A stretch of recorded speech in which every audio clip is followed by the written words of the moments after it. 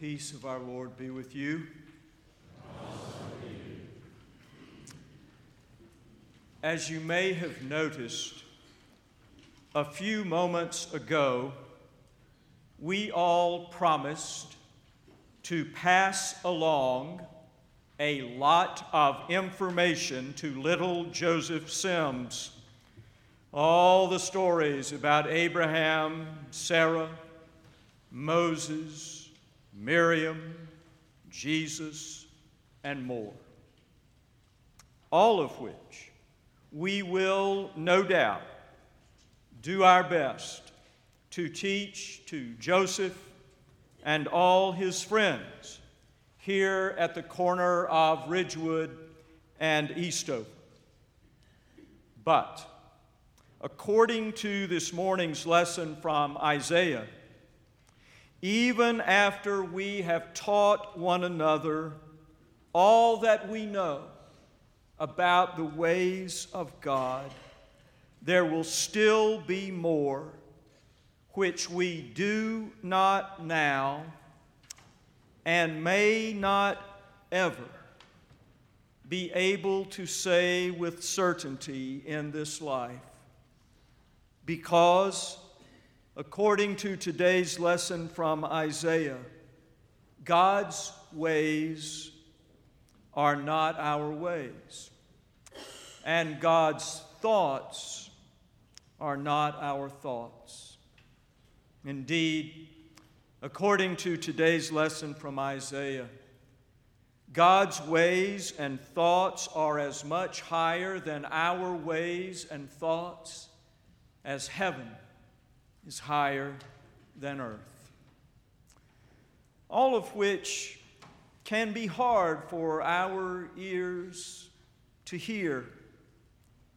As Barbara Brown Taylor once observed, we have used God's name to endorse our own product for so long that we sometimes can no longer tell God's voice from our own, which is true.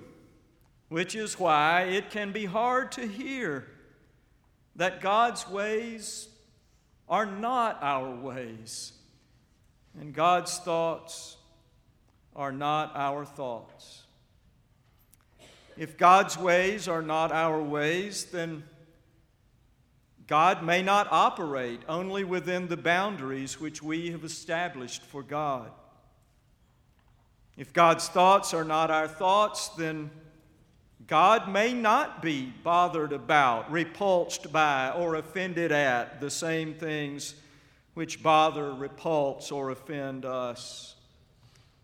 Which, if you think about it, while it may be a little unsettling, is not all that surprising. After all, if the universe, as we know it, is in fact somewhere around 13 billion years old, it would be unlikely that all of the truth about the Creator could be captured inside of any religion that is only a few thousand years old.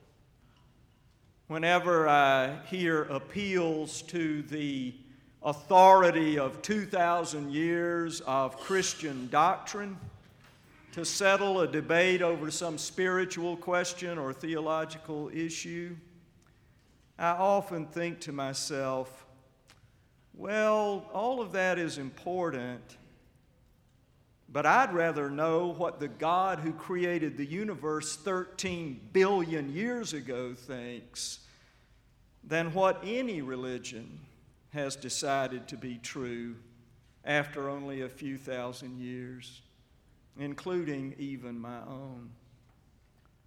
But, of course, that brings us back to today's lesson from Isaiah, which tells us that God's thoughts and ways may never be fully known by us or knowable to us, because God's thoughts and ways are as much higher than our thoughts and ways as heaven is higher than earth.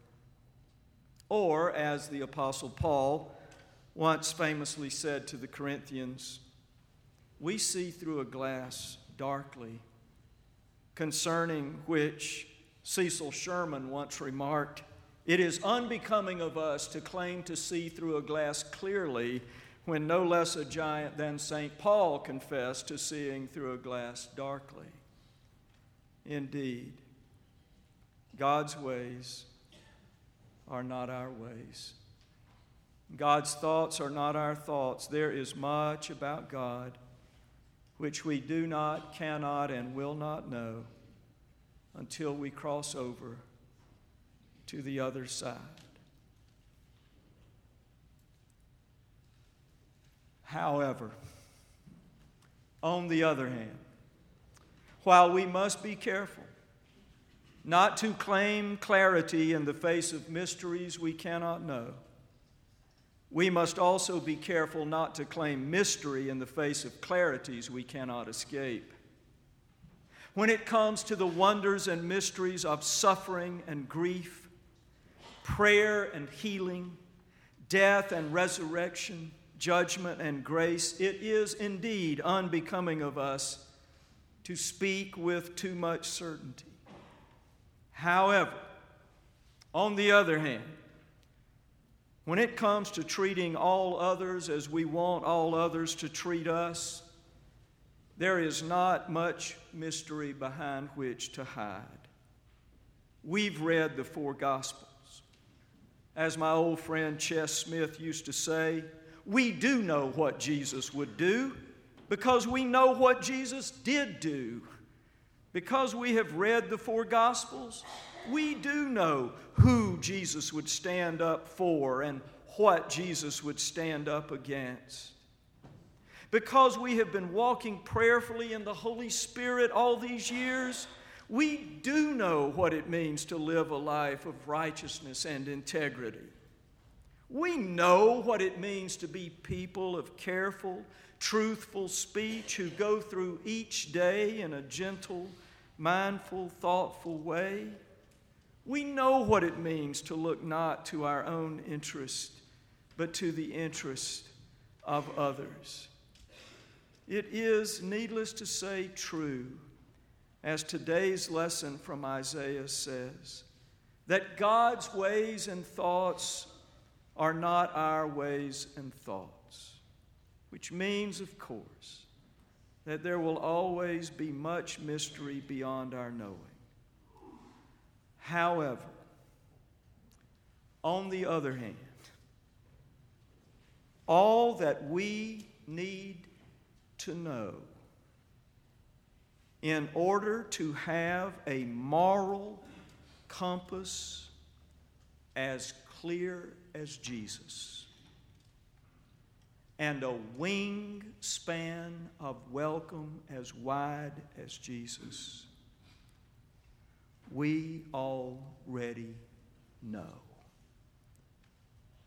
We may not know all about God that we want to know, but all that we need to know in order to live a life that is guided by a moral compass as clear as Jesus, and a life that is stretched by a wingspan as wide as Jesus, we already know. Needless to say, we must always be careful never to claim clarity in the face of mysteries we cannot know. But on the other hand, we must be just as careful not to claim mystery in the face of clarities we cannot escape. There is a poet named Lee Young Lee who once said, "The light is always late." The light is always late. You know, as in you never know what you need to know when you know it. which on the one hand is true, isn't it? The light is always late. But on the other hand, sometimes the light is not late. Sometimes we have all the light we need to know exactly how we need to say our words and live our lives. In those moments, the only real question is whether we will hide it under a bushel or let it shine. Amen.